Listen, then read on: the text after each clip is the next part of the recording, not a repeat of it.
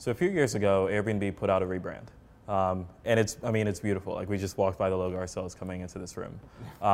But anytime you're launching something that big, especially when it's a brand, when you could not preview it to the majority of the world, there could be a lot of fear of whether it's going to be well received, if it's going to fail, right? Now, it did not. It's still alive. It's still up there. But walk us through that experience of actually designing that thing and preparing a team for such a big launch and for whatever reception you guys may have received. It's a great question.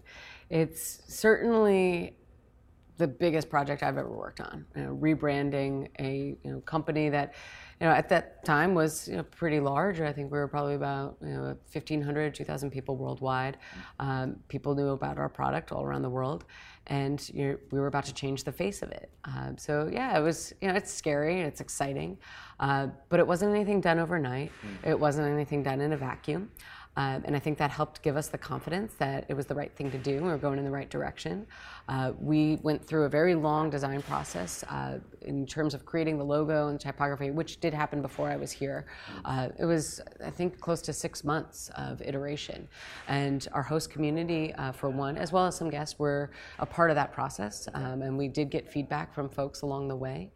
And when we applied it to the product and started bringing the color system and the typography system and really just the kind of the essence of the new brand to the product, that as well was probably even more challenging because we were about to move things around on people that had been using our product for many years.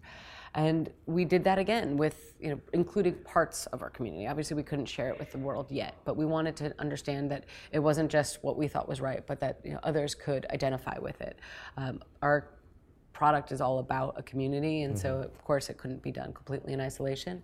But I do think the learning here is that when you're launching something, it helps if you can do your best to remove the risk of the surprise, and try to iterate, as we talked about earlier, with a kind of maybe a lower fidelity version or a partial version, and try to test aspects of your hypothesis so that when you are launching something that you put all this blood, sweat, and tears in, the reactions shouldn't be surprising.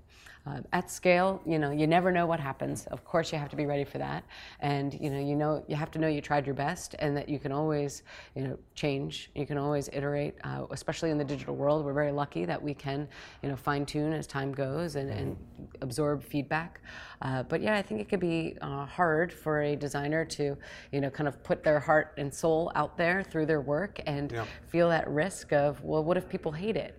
But if you don't try anything, you'll never get to a better solution, and that risk that you take can be minimized through going through a process of including others and trying it yourself and prototyping and experimenting with whatever you can, so that by the time you get there, you'll know with confidence that it's the right direction. This is informed decisiveness. You've put in all. It's not you kind of stick your finger in the air and hope that you do the right thing. You guys put in all the work up front to make sure that your core community loved it. And that when you guys actually went to market, it wasn't about capitulating to the masses. It was about believing in the decision process and the design process. And of course, now, 2 years later, what an amazing brand it is, right? What an amazing mark, and it's everywhere, and it's friendly, and it's beautiful. I think it's looked at as one of the great rebrands. So congratulations. Thanks to Squarespace for their support. Whether you need a domain, a website, or an online store, make your next move with Squarespace. Visit squarespace.com and enter the code HIGHRESOLUTION, one word, for 10% off your first purchase.